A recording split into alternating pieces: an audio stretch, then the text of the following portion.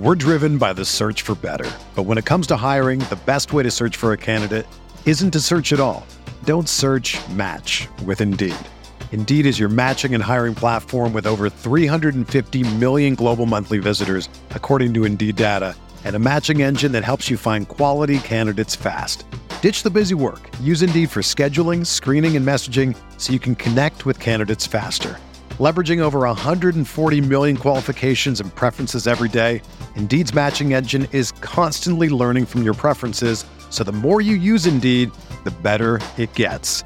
Join more than 3.5 million businesses worldwide that use Indeed to hire great talent fast. And listeners of this show will get a $75 sponsored job credit to get your jobs more visibility at Indeed.com/Blue Wire.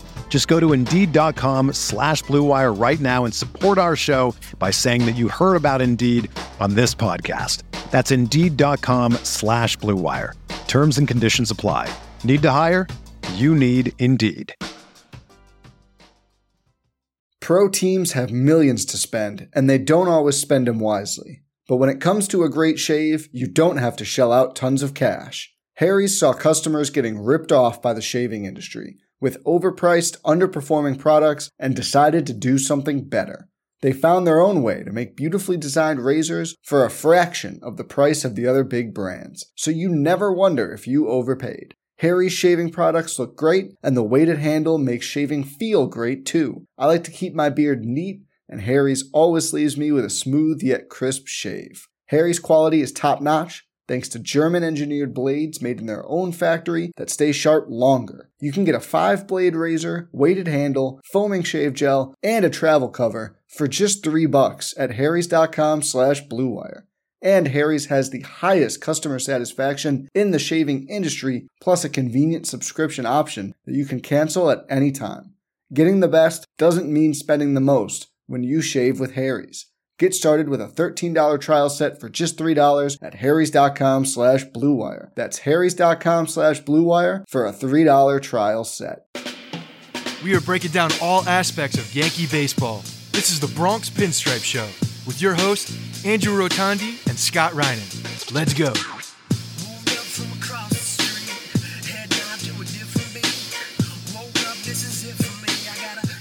What's up, everybody? Welcome to the Bronx Pinstripe Show. Aaron Judge is the 16th captain, of the New York Yankees, and I'm going to try and not cough through the microphone this entire episode as I'm getting over the flu. Scott, what's up? What's up, man? How you doing? I'm glad we got some really good news today, actually. Aaron Judge being the captain before we recorded, which is amazing. Doesn't usually happen this way, but man, when I saw Jeter at that press conference, I was like, yes, something's happening. It's happening. And I kept, of course, Jeter's going to be there for that. But that's a good sign to me that Derek Jeter is going to be somewhat more involved with the organization. I would be surprised if we didn't see more of that with him coming up for something like this. So yeah, for sure, pretty awesome. Because Jeter, even if Judge was going to be named captain and Jeter was still an exec with the Marlins, he's not showing up for the Judge press conference if he's still with the Marlins. And also, Jeter's not showing up if Judge isn't being named captain at this press conference. That's the thing. But even him not being an executive at in Florida and the Judge thing happening, mm-hmm. I don't know. He's just been distant. So it's just a good sign that there's a lot of really good things happening with them. I have a feeling he's going to, just my gut is telling me that he's going to take some kind of a role within the organization at some point. Maybe it's not this year, but I'd say in the next, within the next 5 years, he's part of the organization again in some capacity. Well, if they want to win another championship, then yeah, they better do that. Yeah, just get the blood in. just get the good juju and bring Jeter in. But no, it was pretty awesome. You could tell that the Judge was super humbled, and just interesting to hear how it went down with the conversation with him and Hal, and a little bit more detail behind that phone call, that it was so late at night, and that this was brought up at the end of it as well. So just really good insight into how the dynamic was of that conversation.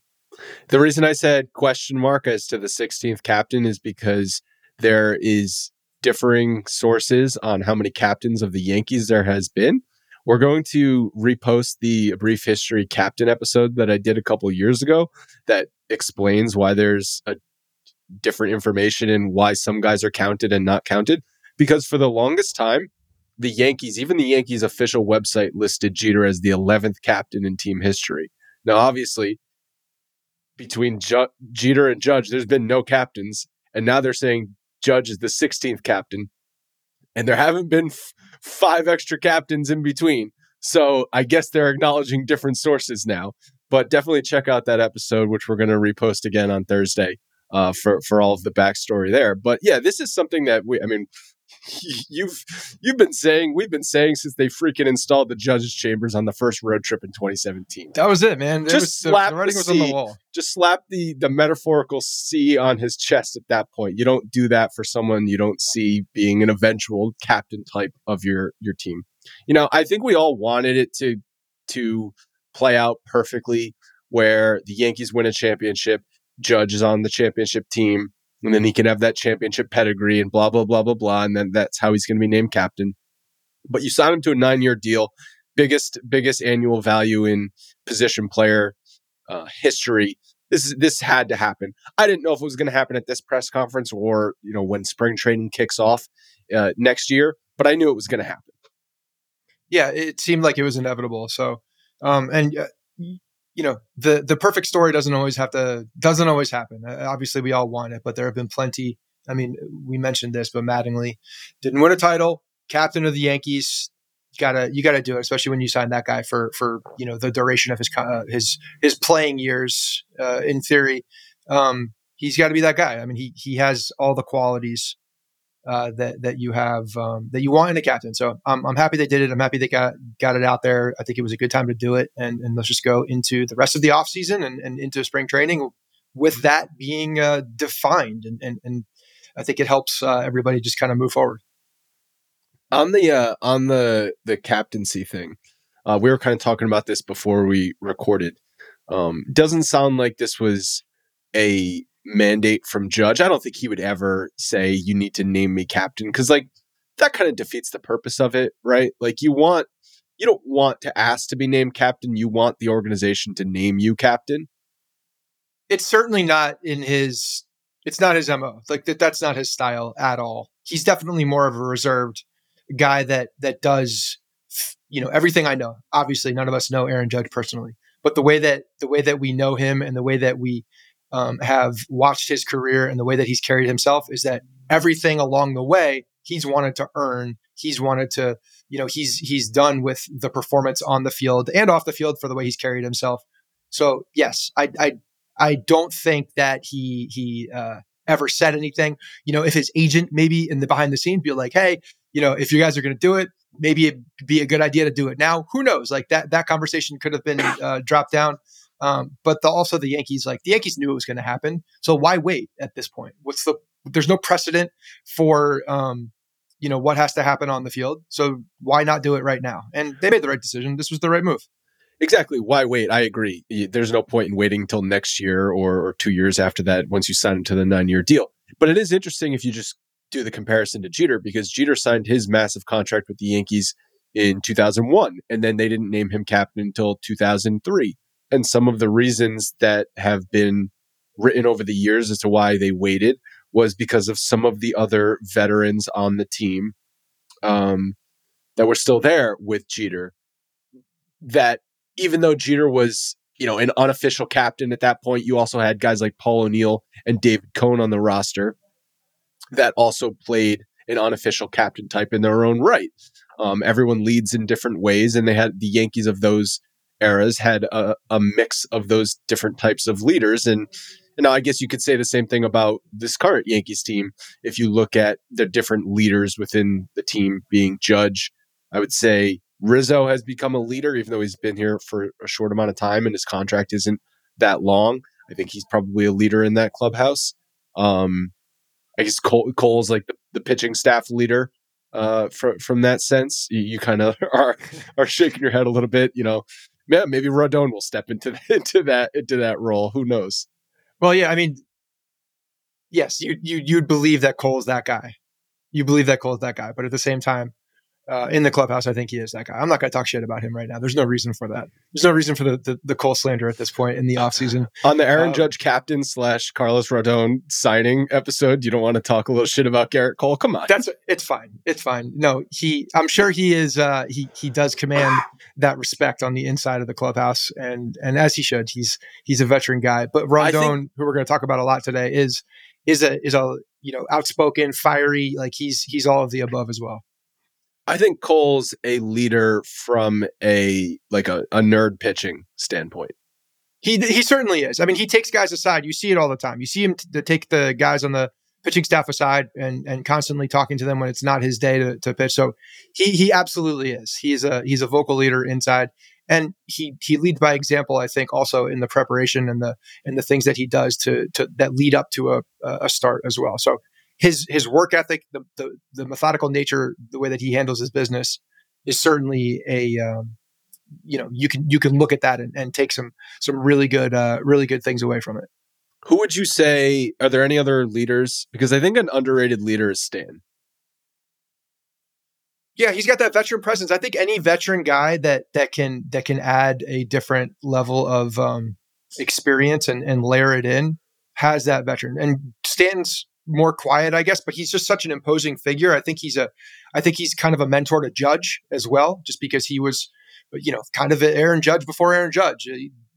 Expectations, similar in the way that they play. So yeah, I think that he's certainly one of those guys. And then, just the catching position, like you see those guys, and Higgy's a backup catcher, but he's vocal inside. He's got a really good relationship with a lot of the guys inside there. I think that he's one of those quiet guys that is, you don't think of as necessarily a leader, but he's got that vocal presence inside because he does have good relationships. And I think that's one of the key parts. You have to have good relationships with everybody or the majority of the team for you to be looked at as a leader of sorts. So I think there's a number of guys that have those good relationships. Should the Yankees re-sign Brett Gardner for two reasons? One, they still need a left fielder. And number two, he could be another veteran leader in the clubhouse. No, they shouldn't. I'm surprised it's taking this long though for that to come up, to be honest, for the Brett Gardner, because we haven't heard much about him. At some point, I guess we're just going to hear that he's retired and will come back as a Yankee in some way for some appreciation day or something like that. But yeah, he just rode out into the sunset. Didn't really say much. Pop quiz. How many seasons has he not been on the Yankees? 2. One. It's just one. I was going to say 1, but then I felt like you were trying to trick me. I was like, no, it's 1. But like I couldn't remember if it was 1 or 2. It was a long 2022, I guess. So another thing that I love about like today, baseball, New York baseball, like today specifically Wednesday, is like you woke up to the news that the Mets signed Carlos Correa, and you're like, wait, what's going on here? I thought Carlos Correa was a San Francisco Giant. It's like, no, his medicals fell through. Scott Boras and Steve Cohen were having Mai Tais on the beach in Hawaii, got a little drunk, and Steve Cohen's like, fuck it, I'll spend another $300 million. He can play third base. And you're like, holy crap, Steve Cohen's going to spend $500 million on annual payroll for his team. His response is, who the heck cares? I'm worth $9 billion. It doesn't matter. Fans, please show up to the ballpark. So you got that going on. And then 5 hours later, you got the Yankees naming Judge captain. It's just like, I don't know. It's a little like, not that this was planned, obviously, because this press conference was planned a while ago. And I don't think Steve Cohen was specifically trying to steal thunder from the Yankees press conference, but I kind of like the duality of it, right? Like, it's kind of fun. It's fine. Like, I can't hear anymore. And we've talked about the dynamic between Yankees fans and Mets fans on this show before, and how we both personally feel about this. Like, I'm one that doesn't, if the Mets do well, great. Like, I hope they do. I hope they do well. I hope we, meet in the World Series, because that would be great for everybody. It'd be a fun series. But here's the narrative that that needs to end. I have some family members that are Mets fans as well. And I just can't hear them talk about the Mets in the same way that they have as like this lovable team and all that. No, they're a group of assassins now. They are exactly the reason, all of the reasons why Mets fans hated the Yankees for such a long time, for buying championships and doing all that. This is exactly what they have become. But put it on a multiplier, because they're doing it at a much higher level than the Yankees really ever did because of the amount of money that's being spent and long-term money too. So they're not this little like lovable, like, oh, it's the Mets anymore. Like, no, they're a fucking juggernaut now with all-stars almost at every position.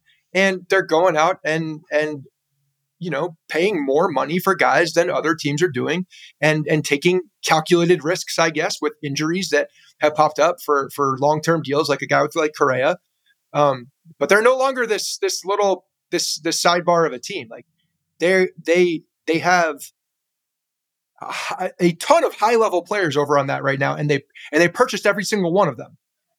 I mean, they're damn near an all-star team when you look up and down the roster and just the high-profile talent, not just like obviously the expensive talent, but just the high-profile talent on that team is out of control. So that's great. So just like as long as that's understood between the two fan bases here, as long as we're not playing this card of like, oh, we're the Mets, like, oh, you guys are the big bad. No. That is gone. That was a narrative for a while with Red Sox fans and Yankees fans for a while too. But then the Red Sox came up and met. But see, that was always bullshit too, because it was always bullshit. But at the same time, it was a point. I used to get into so many arguments, and with buddies of mine. It was a no-win argument as a Yankees fan because the Yankees always spent the most money. It didn't matter if the Red Sox were the number 2 money and it was only a few $1 million less. The Yankees were always spending more, so that no matter what, they could always say that.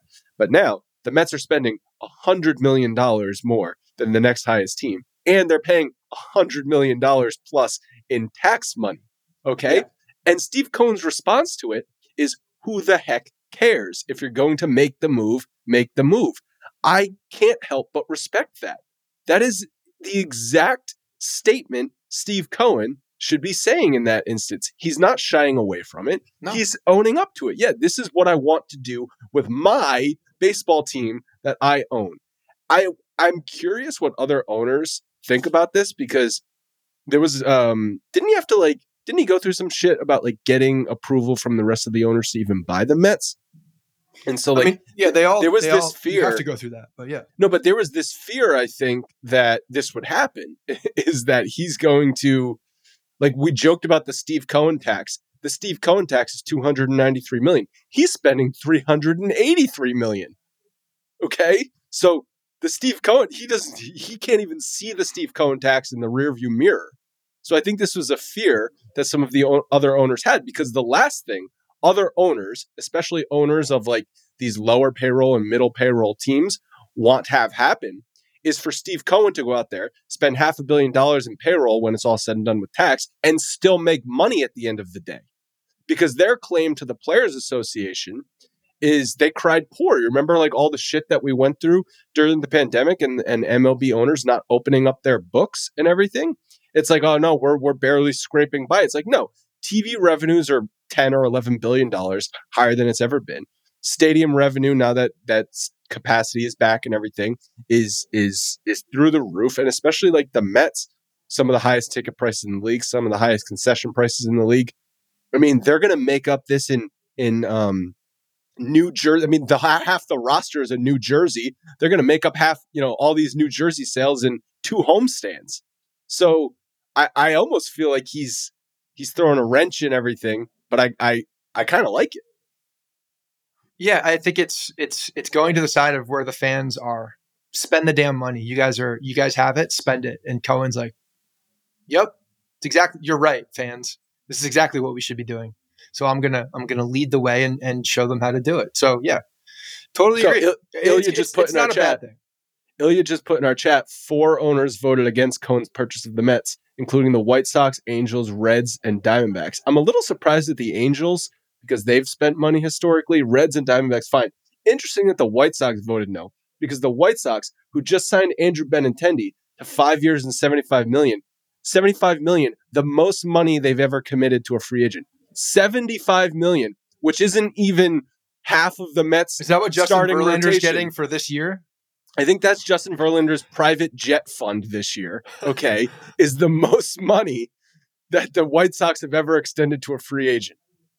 That's a Chicago-based team, not a freaking, Kansas City Royals or some, Tampa Bay Rays team that isn't in a big market. Like Chicago baseball, some of the best baseball markets in the country is in Chicago. Well, that's probably also because they're like, we're kind of the Mets of Chicago. So if you go out there and start spending all of this money, people are going to look at us and be like, okay, you're next. You're the you're not the Cubs, you're the White Sox. Whereas but the Mets 75 million is nothing. 75 million is nothing. No, I know, but I think if them voting against it's basically essentially like, I know what's coming. He's going to spend a fuck ton of money, and it's gonna put pressure on us to do the same thing, or at least the fans are going to put pressure on it. If Steve Cohen's doing it with the Mets, why can't the second franchise in a major city do it also? Yeah, so the whole thing, how that went down was pretty crazy. One of the biggest stories of the offseason, obviously. And San Francisco somehow worming their way out of that contract. I don't know. It kind of struck me as when they signed Correa, it almost seemed like a reaction to not getting Judge, because didn't it happen very shortly after? So it's almost like they woke up the next morning. It's like when you wake up from like having a bender and you look at your text messages and you're like, oh shit, what did I do? It's like the Giants woke up the next morning. They're like, oh crap, we signed Carlos Correa, that a-hole, to 13 years. How do we get out of this? And I also, when you look at what San Diego did with Bogarts too, and just, the status of, or the current status of that division, you're adding one guy. And is that really going to make you a competitive team in that division? No, it's not. So obviously they found something in the medicals that allowed them to say, hold on a minute, wait, let me, let's rethink this. And clearly they were going to try to get out of the contracts. And that's when Boris went back to the well and be like, hey, Uncle Stevie, where are we? These guys are dicking around. And because he signed for less money, less years, less money than the original San Francisco deal. It was still a massive deal. Still a massive deal, but it was Steve less. Cohen seeing that as a discount. He's like, oh, you failed the physical. You failed the physical. Okay, we'll take off a year and $35 million, but still 12 years, $315 million. It kind of shows you also, though, where the market was for Correa. And it's like the Giants well outpaid what the market was saying. Because if Cohen's going to the contract that he did, the market's not dictating, to be competitive with what the Giants had offered him. And maybe the physical. Well, especially after he comes out of the deal with the Giants, because now Steve Cohen knows. I mean, Cohen could have probably gotten him for less, frankly. Like, I don't know, man.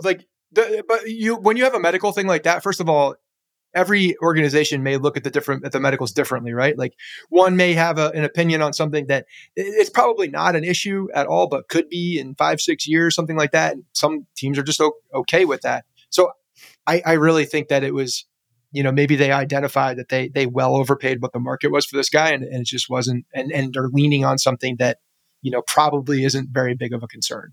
But who's signing Correa at this point? If it's not, so the Giants are out, and if the Mets are going to sign him and they're looking around, it's like, well, Bogarts signed in San Diego, Turner signed in Philly, like who, and the Cubs got Swanson. So like who's in the shortstop market at that point? The Yankees. The Yankees, but like, I'm just saying, maybe. If Boris wanted to play that a little bit more, I don't know what the conversations were at any point. It sounds like they didn't really have many conversations about Correa. Judge's first act as captain was to nix any Carlos Correa to the Yankees signing. Send him to Queens if that's the case. Like, and please, like nothing would round out this story more for me than Carlos Correa just being an absolutely trash third baseman. Just suck eggs at third base. Yeah, that would be amazing. That would be great. I really don't wish for a lot of good things for him on the baseball field. I'm not going to go any further than that, but on the baseball field, like, hope he has a bad career after this at the plate. I really do. Hope his glove has multiple holes in it. Hopefully his footwork is dog shit next year and he gets fat. I hope. I'm not hoping for injuries. Like, I don't root for injuries. I just want him to get fat and just be bad. Just bad. Just be bad. Can't play third base. Just suck at third base. All the defensive metrics. Hopefully he just thinks about it too much and can't translate from shortstop to third base. Do you remember? I want him to be Miguel Andujar reincarnated at third base. I like Miguel Triple Andujar. clutching. Triple clutching on throws. Yes. All right. Way too much time. He has way too much time to think because it's a reactionary position. It's not. He's got 12 years to think. Yeah. Let's talk about Carlos Rodon. So this signing came down shortly after you did the podcast with Chris last week. Awesome interview. If you guys haven't checked it out, inside the Judge negotiations. And then you guys talked about Rodon and kind of teased that signing was going to be next. And I think it happened like 24 hours or 36 hours Yeah. after that. Chris was very confident that it was going to happen. 6 years, 162 million, which is 27 million on the luxury tax every year for those 6 years. I don't, this is not like a gross overpayment. I think this is, obviously where the market is dictating that players are signing for and pitchers are signing for. I know Chris was mentioning that the Yankees didn't want to maybe go to that 6th year, so I'm sure they were trying to go for that 5th year. But they were not in a position of leverage anymore. It's like when you sign Judge to $40 million a year in 9 years, you kind of give up your leverage in other free agent negotiations, don't you? Where it's like we've said this before. You have to double and triple down. You've got to do what Steve Cohen's doing and double down on your roster, because bringing back Judge at $40 million a year is status quo. That was status quo to last year. So Correct. Unless you add pieces, you're back to where you started.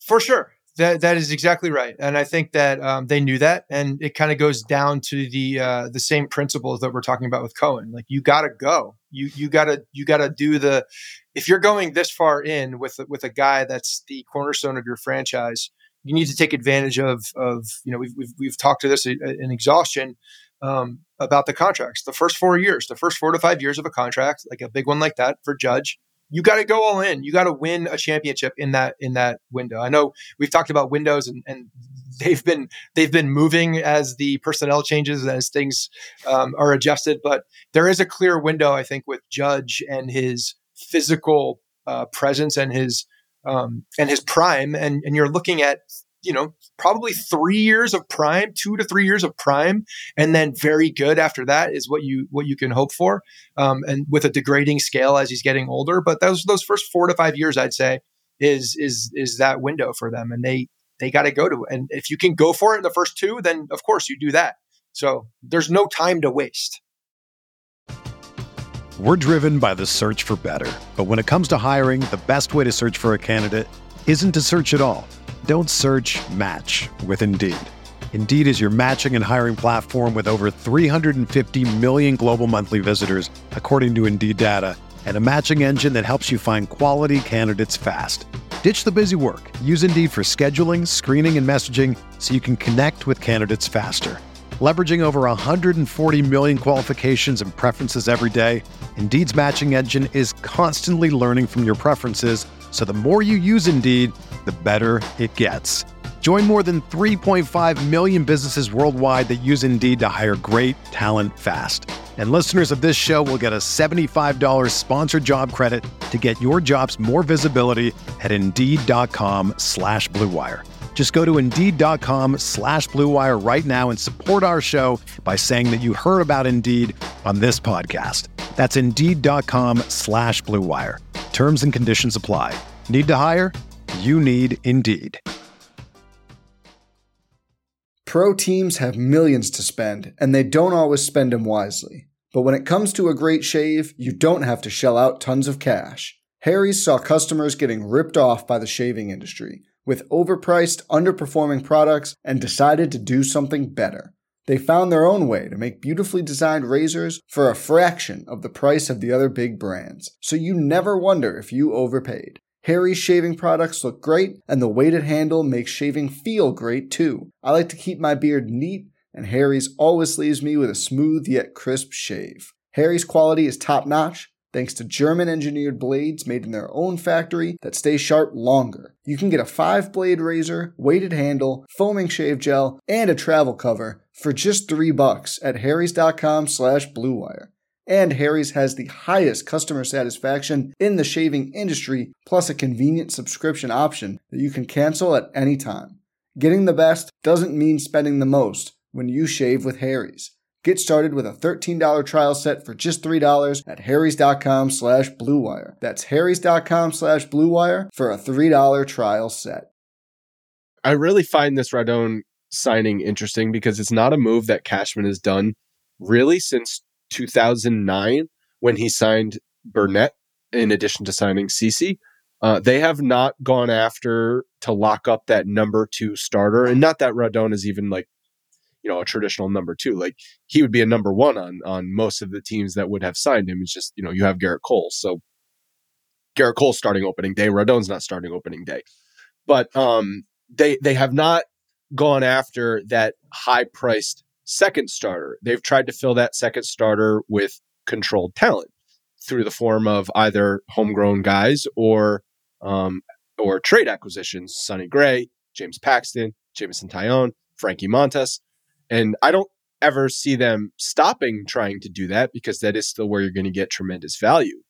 But I think Cashman realized, like, it's been hit or miss for them. I mean, mostly miss for them. Like, not that the guys have been awful. I would say the Taillon one worked out. I think he probably had the least amount of expectations coming over Taillon, and that one has worked out. Time will tell on Montas. Sonny Gray obviously was a disaster, and Paxton was like, he was good for like a brief window, and then he was just injured. So it's been mostly miss when he's tried to do this. So now he's like, screw it. I'm just spending the money to lock up the top of the rotation. Yeah, they had to do it. And you're right. That's it. Like this. There's no more. I mean, and when you look at Taillon was a reclamation project as well. Guy was came out, had very good pedigree. Was a guy that everybody expected to be a top pitcher, and then went through adversity. Obviously, the guy got cancer. He had injuries. Like there were a lot of things that he came back from. But he was one of those guys that Cashman looks around. It's like, okay, where can I find this reclamation project on the cheap? Get a good value and figure no more of that. Like go out there, get the guy that that can contribute. And looking back at a couple other pitching contracts that the Yankees were in on for similar to Rodon status, like could be a 1, but probably a 2 if there's like a clear number 1. 2 of them come to mind. Zach Wheeler was 5 for 118. And what year was this, guys? And then the other one that thank God we avoided was Patrick Corbin. And Corbin was 6 for 140. Corbin was 2019, and then he obviously was a key piece to the Nationals championship, and then he's just fallen off a cliff. Yeah, they went for it in the first few years, though. That's what they did. So like they're not gonna. It's a bad contract now because he's been a terrible pitcher over the last 2 years. But you're looking at that coming out into free agency. He was a similar comp, I'd say, in what people were expecting. And then when you look at that contract, this is an evolution of that contract. I almost looked at it as a precedent for that type of pitcher, and the Yankees had to go up. But he went 6 years, and Wheeler was 5 years. So there's some precedent to that level of pitcher, and I'd say Rodon is better than Corbin for sure, but probably similar to Wheeler, and that's in that sense, different types of pitchers, but comparable. Yeah, Rodon is like he's fascinating because he's been so good the last 2 years. He's had injury history, and then if you look at his pitch mix, he's basically been a 2-pitch pitcher. 61% fastballs, 31% sliders, and they're both awesome pitches. It's gotten him to be an all-star each of the last 2 years and a Cy Young contender each of the last 2 years. But like if you look at his injury history dating back to 2016, in 2016 he missed 4 weeks with a wrist sprain. He fell on some dugout steps. Okay. 2017 missed 3 months with biceps tendonitis and then a month with shoulder trouble. He had surgery that offseason. 2018 he missed the first 3 months rehabbing from that shoulder surgery. 2019, he made 7 starts and then needed Tommy John surgery. 2020, he missed 7 weeks with a sore shoulder, but he didn't actually miss time because of the pandemic. And then 2021, he missed 3 weeks with a sore shoulder over the course of 2 different IL trips. And then 2022, he did not miss any time, and it was his best year. But his numbers over 2021 and 2022 have been really, really good. So the injury history is concerning, but he has even talked to how his improved mechanics over the last 2 years have helped with that, and he thinks he's figured that out, and it's also led to an increase in velocity. And the fact that he did not get injured last year with San Francisco, I guess you got to take him on his word that okay, the improved mechanics are going to help that shoulder. But like the thing that stands out there is the shoulder. It's like it's over the course of 6 years, 7 years, shoulder issues. Yeah, I mean that is a concern. Obviously, I have concerns with the Yankees medical staff and the way that they go about looking and making sure that the CSI on pitcher shoulders is a good thing. But you know what? We can trust the Giants medical staff. Okay. Well, but the Giants didn't resign him.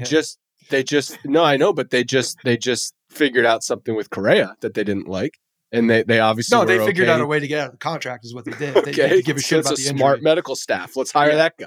Yeah, well, they also didn't re-sign Rodon. Every time I say his name, I want to put an N in there, by the way. I don't know if that's for everybody else, too, but it's really hard for me to say Rodon. I always want to say what's Rondon. His name? Who's the other Rondon? Who's the Rondon? No, but wasn't there a Rondon pitcher? I don't know, but every time I want to say Rondon, but it's Rodon. I have to catch myself every single time. But San Francisco signed Rodon last offseason. Now you're screwed. Rodon? Is it Rodon? It's not Rodon. It's Rodon. Rodon? Yeah. I have it as Rodon. Rodon. I keep hearing Michael K say because Rodon. there's the little, it's a spicy O. The second O is spicy. There's no N, and so many people say it like this. There's no N in the middle. Yeah, I know that. Rodon. I know that there is not, but my mouth wants to say it every single time. Right. No, I know. I agree with you. Does he have a nickname? Does Baseball Reference have a nickname listed for him? Roto? Can we just call him Roto? I like Roto. Roto's good. Yeah, let's get let's get it going. Cuff. Let's make sure the rotator cuff is in a good spot. No nickname for him on Baseball Reference. Okay, window opportunity here. Something easier to come out of the mouth, please.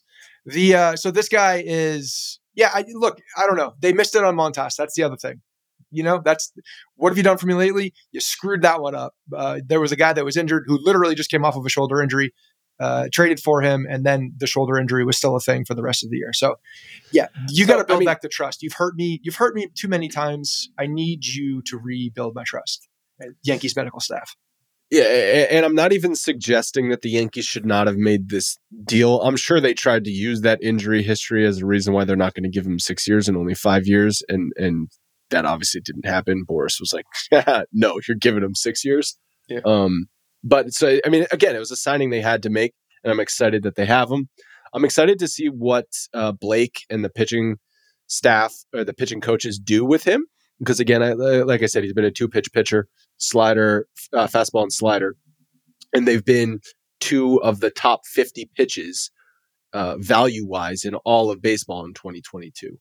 And so it's like, that's how he's lived. Do they try and add another pitch to his mix?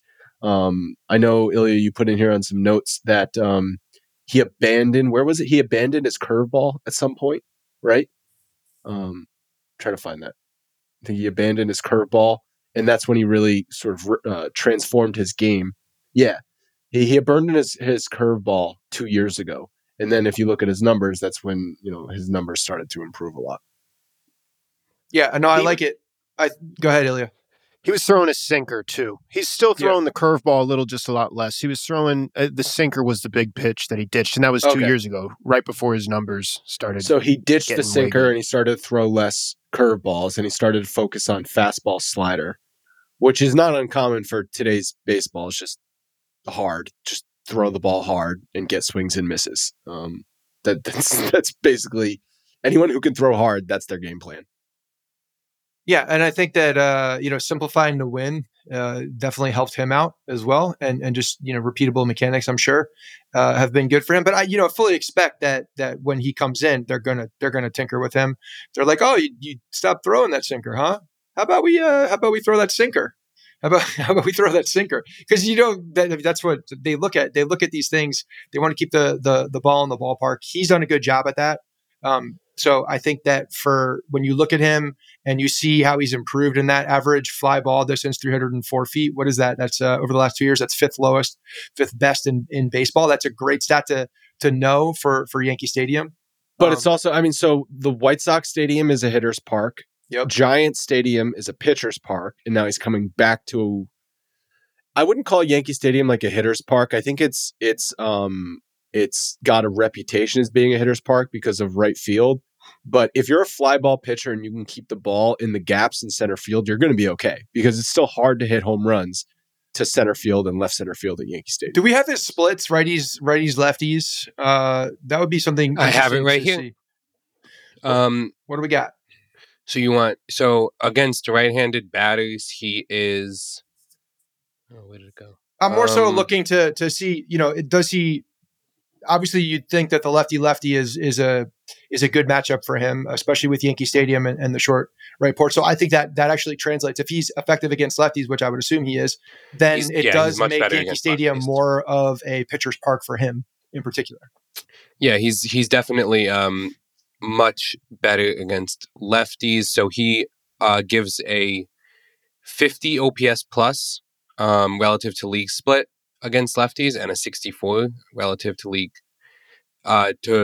splits for righties. And then if you do his TOPS plus, which is to the we talked about this on an episode, it's to the pitcher's mean.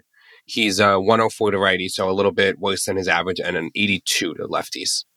Great. So I mean, the stadium will translate to him in the way that he pitches left-handed bats well. So I think it's a good thing. I think the stadium will play well for what he does. If that came across as making any sense. And between the low fly ball distance and his high whiff rate, which on his fastball ranked second in baseball, only behind Cole at 27.9%, MLB average is 21.5%.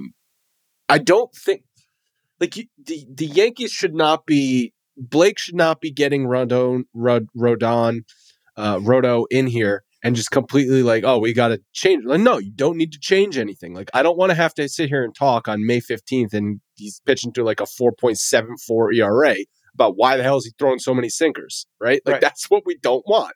No, I think that the way that the Yankees and Blake have approached this is if you can benefit from this other thing that we've been, layering into guys' arsenals, then you can do it. But I don't think they force it, because for the most part, when they do apply it and it is being used, it's working, right? So there's a testing period. There's a let's dabble with some things, and I think you can do that certainly early in a season.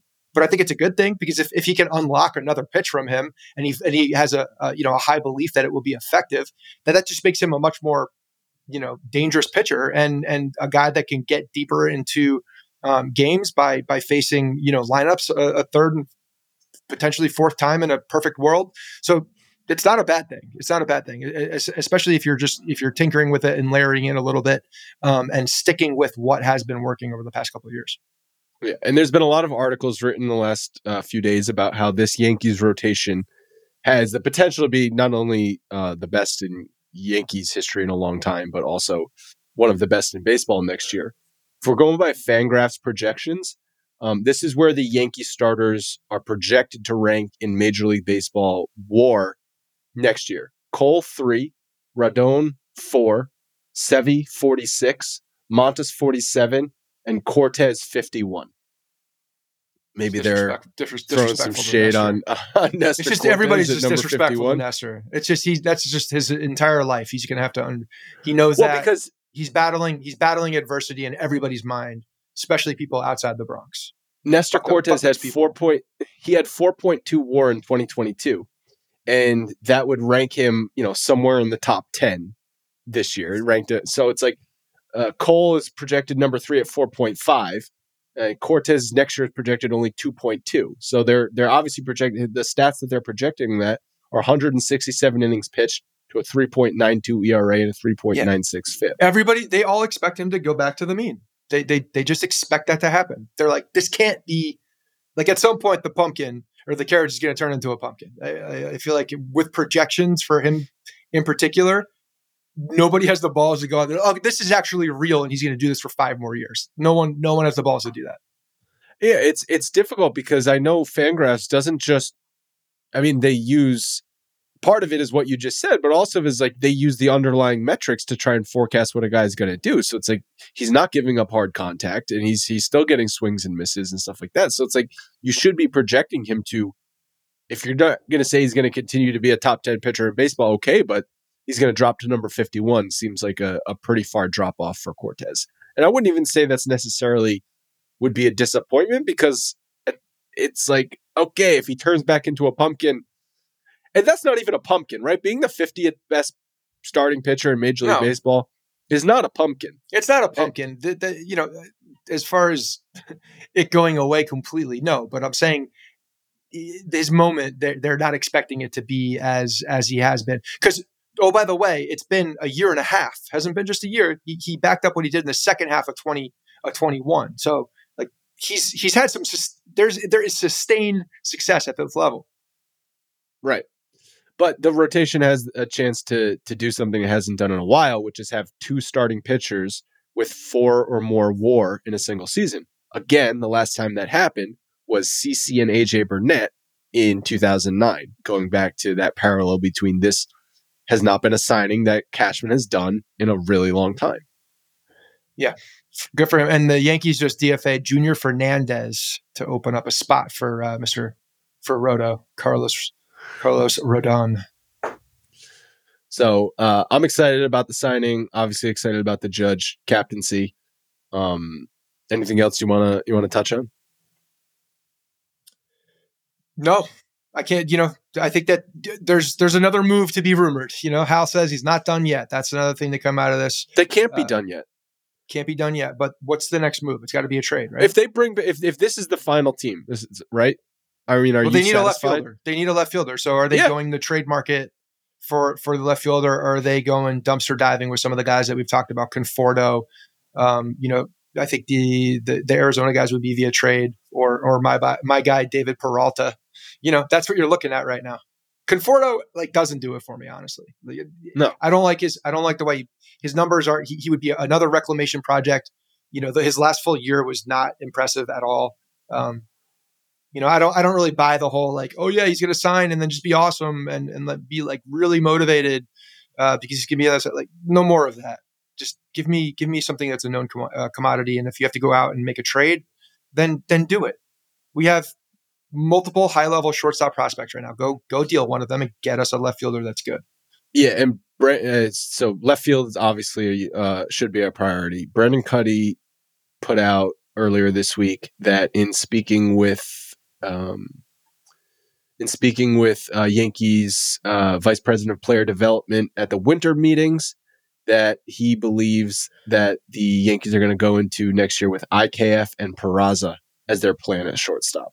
Yeah. So that's what they're doing at shortstop. And then, no surgery for DJ. That's until Volpe blows everybody away in spring training and just takes that job. Because that will be an opportunity. There's nothing more for him to prove. I don't understand why that's not being a consideration as a talking point. Maybe they don't want the overlying pressure for what he's doing. But at the end of the day, we all know what the pressure is. The pressure is on him to be the shortstop for the future. Everybody knows that. So, whether you talk about it going into spring training or you don't, everybody still knows that he's the guy that everybody's going to be looking at. Yeah, I think there's a difference between basically announcing, hey, you're in a battle versus just letting that battle play out. Sure. And the good thing, DJ not having surgery, if that's what they're saying, that he's healing up the way that they want, that's great. Because again, that's the ideal situation without not having surgery, full, rehabbing it to full mobility. And again, hopefully they believe that it's something that's not going to reoccur. Because if something does come back, this is the fear that if something does come back, if he gets a setback, surgery is going to happen. And then he's going to be on the shelf for a while. So let me ask you this for the shortstop thing. Cause you said why not mention Volpe in that conversation? Yeah. If Volpe, IKF and Peraza basically all have the same level of spring training. Yeah. It's all solid, nothing spectacular, but not disastrous. It's good.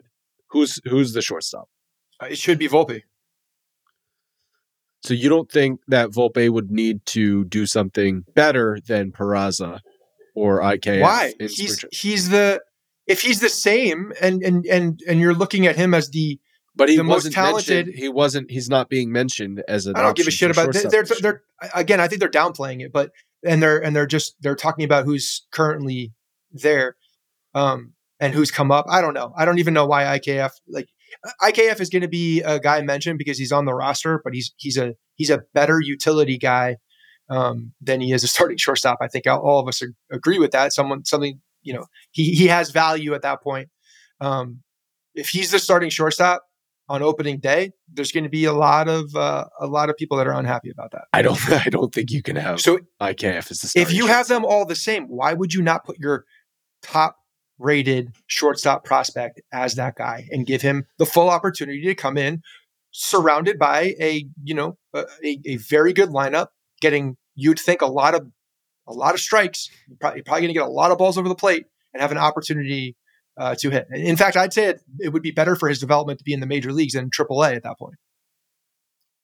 Yeah, I'm not saying you're wrong. I don't know. Because the only reason would be because Peraza is a safer pick. Yeah. Well, maybe they're also saying that so that they can trade Peraza. Maybe. Yeah, that's true. Trade Peraza for a left fielder, and then trade Volpe. Maybe they're trading Volpe. Who knows? One of those guys should be traded. If there's a deal out there that can get you something to improve the team right now, then you do it. Yeah, you have to. You can't play. You're not in a long game anymore. I know you just signed some long contracts, but you're not in a long game anymore. You're in a win yesterday mode. But at the shortstop position, they are in a long game. So you just got to pick the right guy.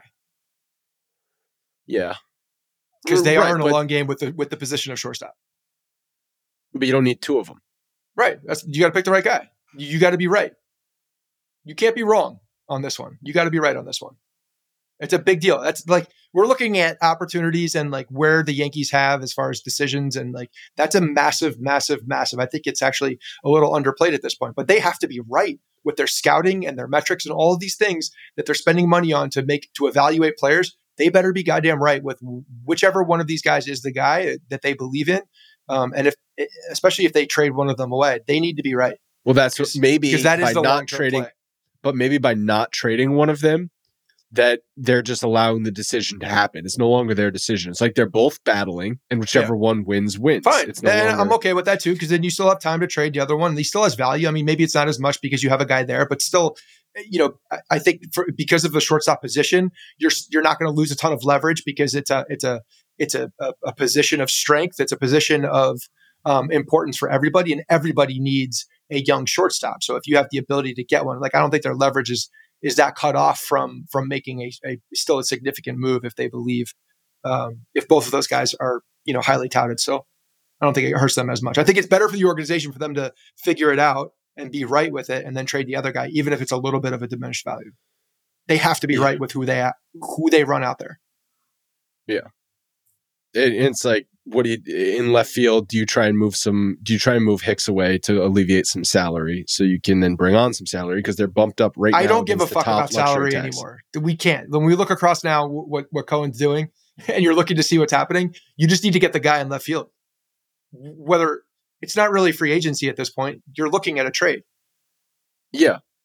No, but I mean, if I don't know, they could still, in theory, acquire a left fielder, move Hicks, apart half of Hicks's $10 million salary, and stay under that top threshold. That might be something Hal Steinbrenner wants to do. It just shouldn't be position number one. It shouldn't be the level of importance of making sure that the player is what the Yankees need. That number one priority. Make sure you get the player that fits the system. Make sure you get the player that helps them improve.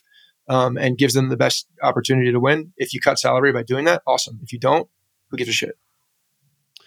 All right, that's going to wrap up today's show. As I said, check out that throwback history episode from a couple years ago.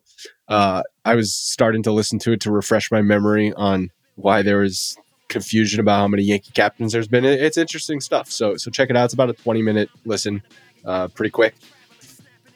Fun news today.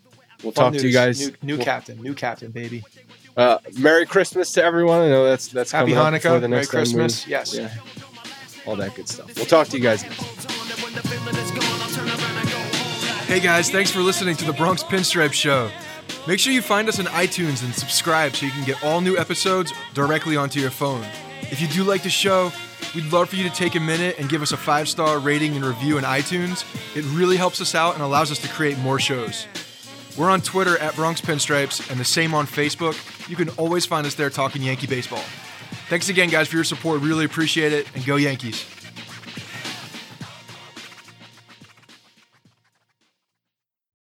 It's happening daily. We're being conned by the institutions we used to trust. The mainstream media is distracting us with meaningless headlines instead of focusing on the harsh realities facing American families. Time is short before something big happens, and that's why so many folks are preparing. They're becoming self-reliant by investing in emergency food storage from My Patriot Supply. Go to MyPatriotSupply.com and secure 4-week emergency food kits for each member of your family. Each kit contains tasty breakfasts, lunches, and dinners, averaging over 2,000 calories per day. Save $50 on each 4-week food kit you purchase. Plus, get free shipping on Ready Hour 4-week emergency food kits. You're not ready if it's not Ready Hour foods. At My Patriot Supply, you can also get solar power generators, water filtration units, heirloom seeds, and survival gear.